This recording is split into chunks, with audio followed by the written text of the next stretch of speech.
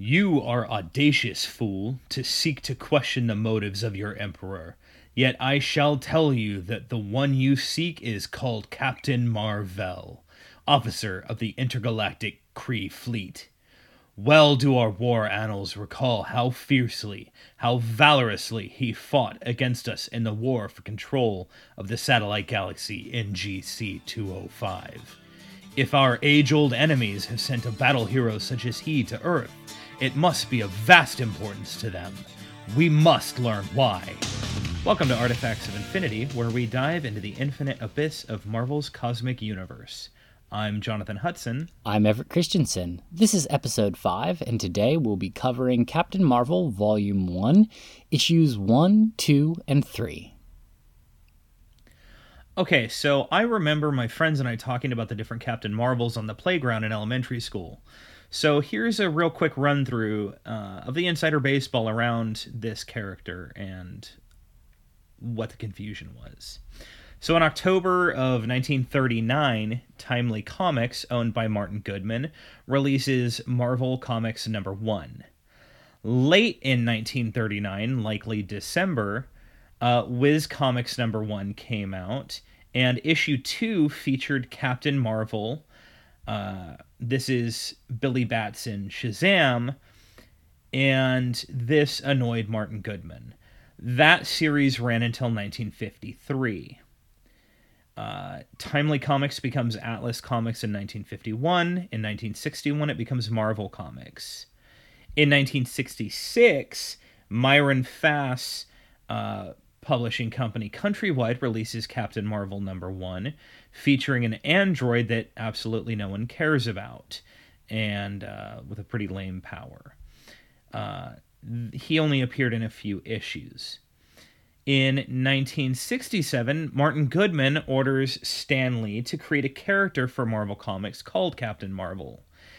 Stan seeks assistance from Gene Colan with Roy Thomas and Frank Giacoia, and they come up with Mar-Velous.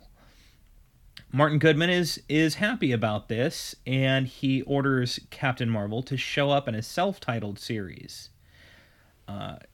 Countrywide gets sued. It gets settled out of court. In the 70s, DC Comics purchases Countrywide, and there's a lawsuit following that, deciding basically that Marvel Comics could keep the name and the title Captain Marvel, and DC had to use something else for titles, causing them to go with Shazam and other such things.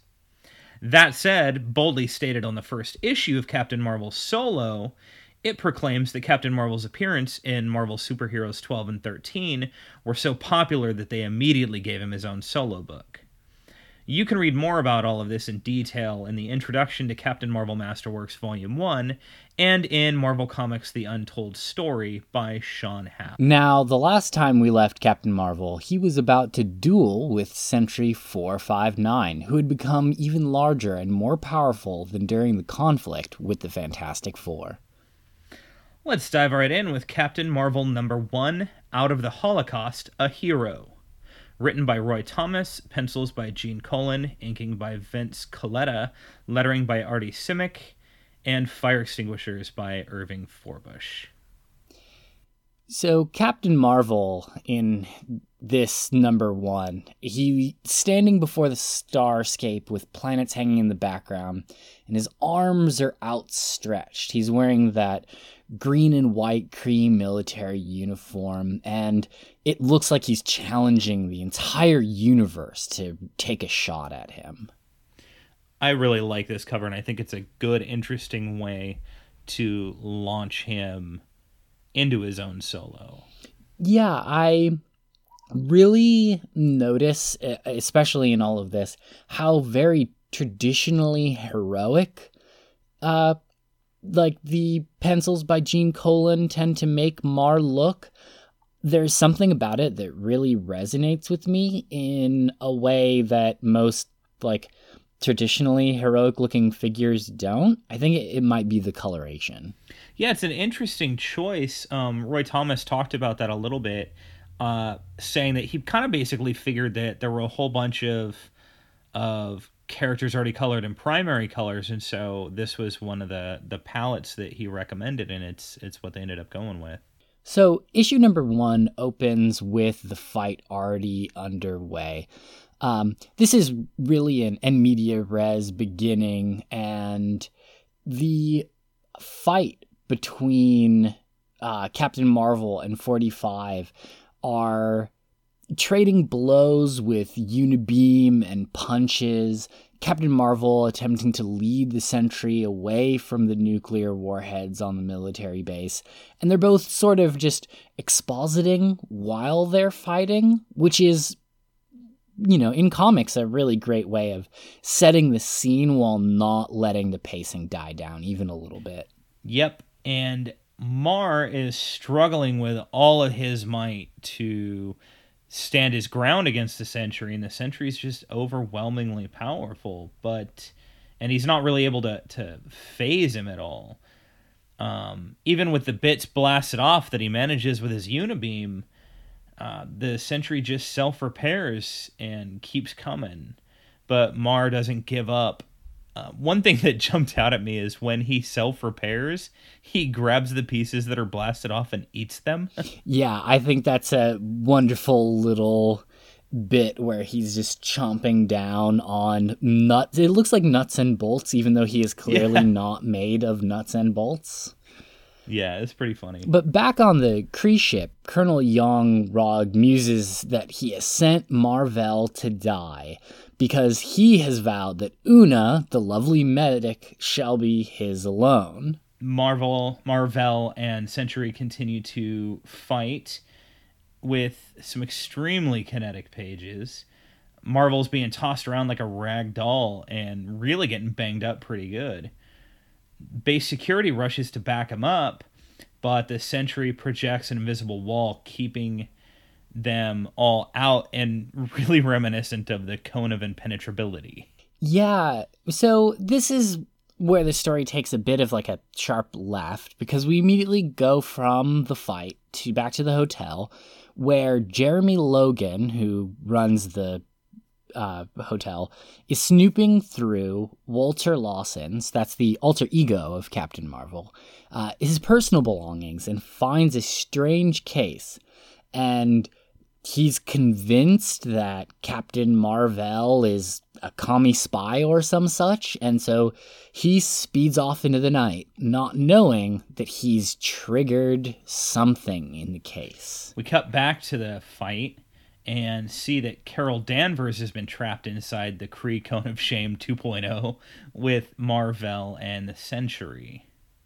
Mar leaps into action to save Carol, who is a bit damselly, but it's really early in her appearances, so I'm just going to give this one a pass. Also, at this point, I mean, she is walking around the base in her normal kind of day-to-day work attire. She wasn't prepared for a fight, and I don't imagine she has to fight killer robots on the daily, or she'd be a lot more prepared. Yeah, I mean, at this point, she seems like she is a head of security, as in does a lot of paperwork and does a lot of interviewing, not does a lot of tackling dudes. Yeah, that makes sense. And outside the barrier, the military police are trying to break in, while Mar, inside, keeps leading the Sentry away from the troops and away from the nuclear arsenal. Captain Marvel tightens up his unibeam down as much as possible, and he opens up a seam in the Sentry's armor. The captain then engages the magnetic charge, which that's what he used earlier in the Marvel superheroes to blow up a rock and then put it back together. And he instead uses this to crush the Sentry's circuitry from inside, causing the android to implode with a fiery thwoom. I really like that thinking outside of the box. I thought that was pretty cool. Yeah, I mean, if his beam can both destroy and, reverse that, then going from a neutral state to the reverse of an explosion, I mean, that seems like a really great use of the magic of magnetism to me. Definitely. So we come back to Young-Rog, who is furious and pouty that Mar and Carol have survived back on the ship. Colonel Youngrog immediately tries to frame Mar-Velous as a traitor to Ronan, who we met earlier, and to the Imperial Minister, who just don't care, and they chide Youngrog for endangering the mission for his personal vendetta. And the issue closes on Mar overlooking the base. Carol Danvers, the old man, the Earthling soldiers, all now look at me as a hero. What would they say if they knew that the one they call Captain Marvel may one day become the most deadly menace of all? Next up, we have Captain Marvel number 2, The Spacemen and the Super Skrull. This was written by Roy Thomas, pencils by Gene Colan, inked by Vince Colletta, lettered by Sam Rosen, and edited by Stan Lee. On this cover, we've got the Super Skrull all flamed on and tossing fireballs at Captain Marvel, who twists awkwardly to crack back with the Unibeam. This cover's great preview for the interior. Yeah, the fights in these next couple of issues are like really effortlessly dynamic, and it's hard to appropriately describe, but there's a lot of movement, a lot of kinetic lines, and a lot of people doing things and not a lot of static posing, which is very different from a lot of the comics that we've reviewed up and until this point in the 60s. Yeah, it feels more modern in that sense, and I really like that. So we begin with the Skrull Emperor viewing Mar-Velous on Earth. Having seen the increased creativity on the planet, despite that Earth is of little importance, the Emperor surmises that there's some new strategic value on Earth, and thus there's a part for it in the centuries-old intergalactic rivalry that they have with the Kree. To that end, the Emperor summons up the Super Skrull, who's been banished after his defeat at the hands of the Fantastic Four and of Thor. And we'll double back to that Thor confrontation sooner rather than later. We learn that Super Skrull is enamored of Enel, the Emperor's daughter, who doesn't seem to reciprocate. Yeah, and the Super Skrull here is now looking a lot more like what we expect out of him in his modern appearances. He's a green Skrull with a kind of craggy chin, and he's wearing this purple and black jumpsuit that it is with like big flared out shoulders, and that's pretty much the same uniform we're gonna see him in for the next 50 odd years. Like he doesn't change his look until very, very recently in modern comics. I just want to take a moment to shout out, we get Machino the robotic pet dog, and I love when these kinds of things show up. Right? It's such a wonderful little bit, but Enel is basically just using this adorable robotic dog to taunt the Super Skrull. She's just smack-talking him. Now, we haven't gotten to the introduction of Enel yet. We're definitely going to have to find time for it because her introduction is just completely wild. And I adore her for her emotional honesty, even in the face of, really poorly behaved Skrull men.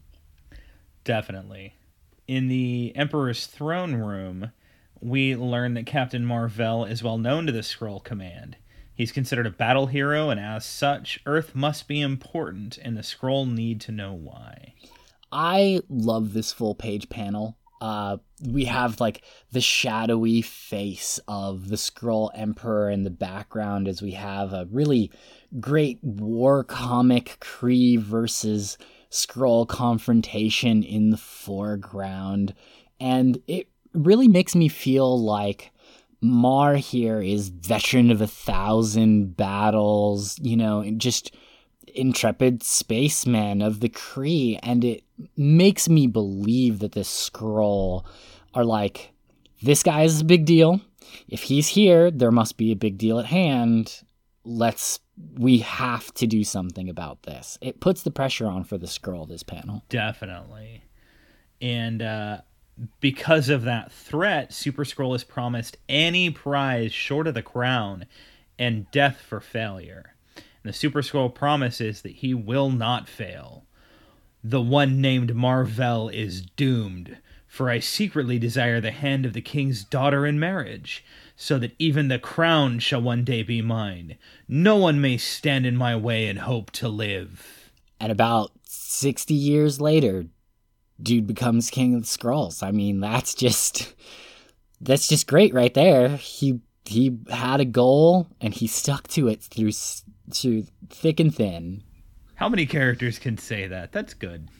When we're going back and reading these things, like Ben and Alicia from the Fantastic Four, Kl'rt and becoming the Skrull Emperor, these are plot lines that were started back here in the 1960s and have really only finally matriculated in the last 5 to 10. It's kind of interesting to see that these things have taken that long. Yeah, I was thinking about that with Ben and Alicia too. You're right. It is interesting that it took that long. So we return to Mar, who is going back to the hotel to change back to being Dr. Lawson, and he pushes off the responsibility for saving the base and battling the Sentry onto his superiors in his mind. He's monologuing to himself, kind of trying to explain away why he's helping these Earthlings, as if he's grappling with the idea of being a hero to them. But he's caught off guard when he learns that his breathing potion has run out. Yeah, and to make matters worse, Jeremy Lodge has stolen the carryall cylinder. And we learn that there's a miniature nuke attached to it, and there's only 2 hours to find it before the nuke detonates. Jeremy is headed to the military base with said nuke when the Super Skrull detects the radiation factor of the carryall cylinder. So he assumes that the signature is Mar-Velous, so he assaults Jeremy Logan and finds out that this is not the captain that the Super Skrull is looking for. That captain has very conveniently decided to scout out not as Dr. Lawson, but as Captain Marvel. I think this is the first time his decision to have an alter ego really shows up as an unwelcome complication. Yeah, the captain hears Jeremy Logan screaming for help, and the Super Skrull throws the guy off a cliff, and Mar just barely manages to break his fall, but it's a bad landing, and he surmises that Jeremy may already be dead. Captain Marvel can't even check on him because he's instantly tossed into a vicious melee with the Super Skrull, who abandons the carryall cylinder. It's an intense and kinetic fight, as all of the powers of the Fantastic Four are arrayed against our dauntless spaceman in a running battle that crosses a military base. Yeah, he's getting... the captain gets sucker punched by invisible Super Skrull, and he is, being strangled by stretchy arms, and eventually, using a fireball hurled with the strength of the Thing, Super Skrull manages to render Captain Marvel helpless and hauls him back to his ship. I think this really goes a long way to helping build up just how tough the Super Skrull is. We've seen him a couple times in Fantastic Four, and now seeing him toss around Mar like this, I think it really goes to kind of show how tough he is as an opponent. Yeah, I mean, we don't really have a good grasp, I would say, yet on how strong Mar-Velous is, but this episode really shows what a top-class opponent the Super Skrull is. For sure. So Jan Rog, of course, uses this moment to gloat to Una about her man being defeated. Yet even as the sinister Skrull emissary zooms off, the unconscious Mar-Velous beneath his arm, an all but forgotten cylinder lies on the ridge only a few hundred yards outside the base, a cylinder which will soon explode, forging both countryside and base into one blazing nuclear inferno. Lastly, we have Captain Marvel number 3, From the Ashes of Defeat, written by Roy Thomas, pencils by Gene Colan, inked by Vince Colletta, lettered by Sam Rosen, and edited by Stan Lee.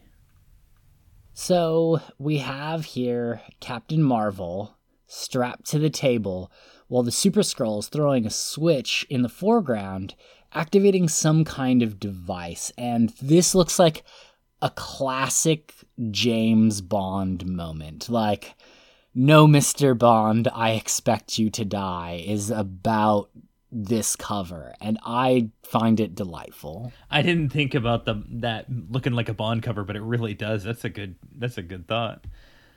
And right on the first page, we've got Mar over the Super Skrull's shoulder, unconscious. Well, the Super Skrull thinks he's unconscious, but he's not. But he's extremely weakened. And the Super Skrull takes him back to the Skrull shuttle and removes his helmet to use the Psycho Probe. Now, if you've seen the Captain Marvel movie that came out recently, the one with Carol Danvers as the main character, this scene looks incredibly familiar as the Skrull beams play back the Captain's memories to get an idea of where the Sentry is, who Mar has pretending to be, and so on and so forth. But this is pretty much just straight out of the movie. They have to have used this as reference. Of course, that's also when Mar decides that he's got to break free by overloading his wristbands with the Unibeam. Discretion is clearly the better part of valor here, as Mar-Vell wallops the Super Skrull and then immediately takes to the sky. Yeah, Mar flies up into the upper atmosphere, where the Super Skrull figures that he's just committing suicide and he'll die. And that's because the Super Skrull doesn't know about the Kree ship cloaked in the aura of negativism, the Hellion. I love that name for this ship. Jan Rog, of course, tries to kill the captain by not helping, but Mar-Vell makes it to the ship anyway, forcing the colonel to let him onto the ship by Kree military code. Yeah, and in fact, we have a few pages here of Mar maneuvering his superior, who's trying to walk the line between thwarting Mar at every turn and not being in dereliction of duty. So Mar ends up actually going over Jan Rog's head straight to the Imperial Minister, and he uses the excuse of the long-standing blood feud between the Kree and the Skrull empires to gain permission to return to Earth and prevent the nuclear blast.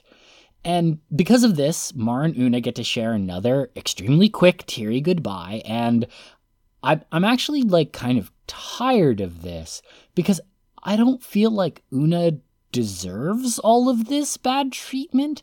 She's only ever been kind and competent and, sometimes audacious, and, this is pushing her to the back way too much. For serious. Meanwhile, the Super Skrull has been using the information gleaned from the Psycho Probe to pretend to be Dr. Lawson.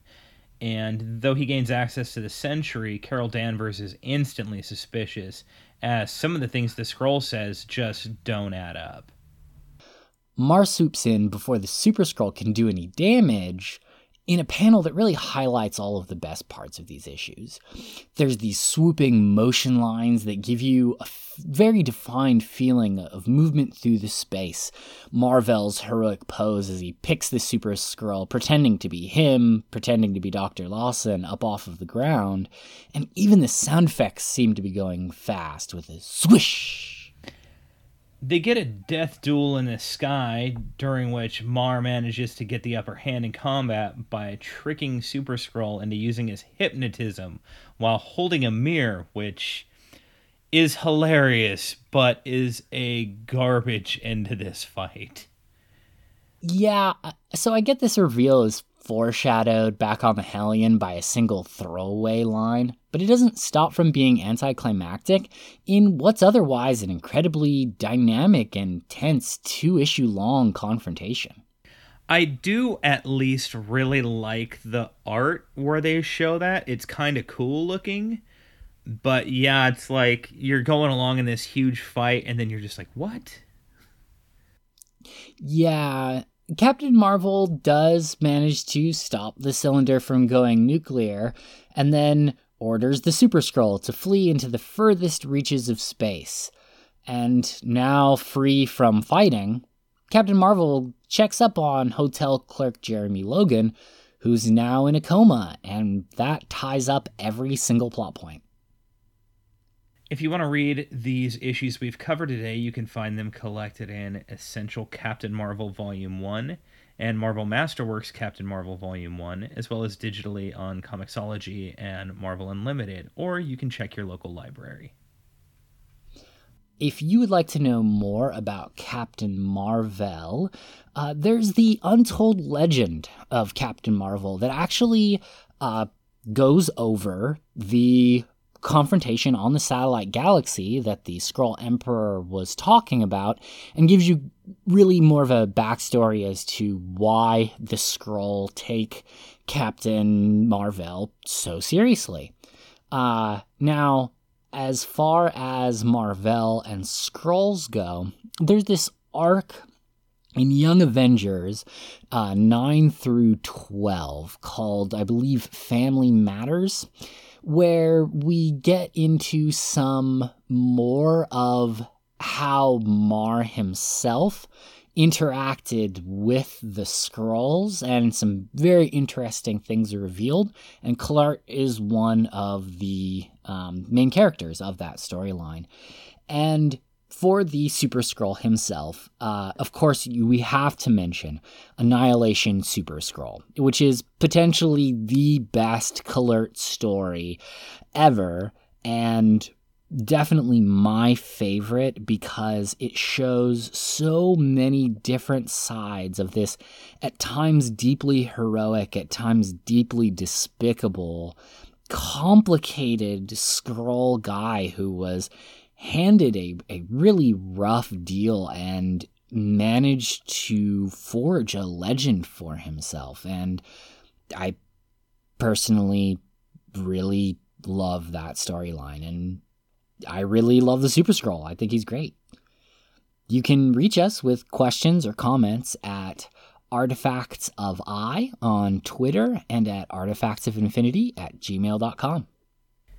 If sacred places are spared the ravages of war, then make all places sacred.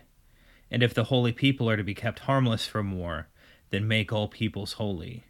This has been Artifacts of Infinity. I'm Jonathan. And I'm Everett. This is edited by Everett. We will see you in the infinite cosmos.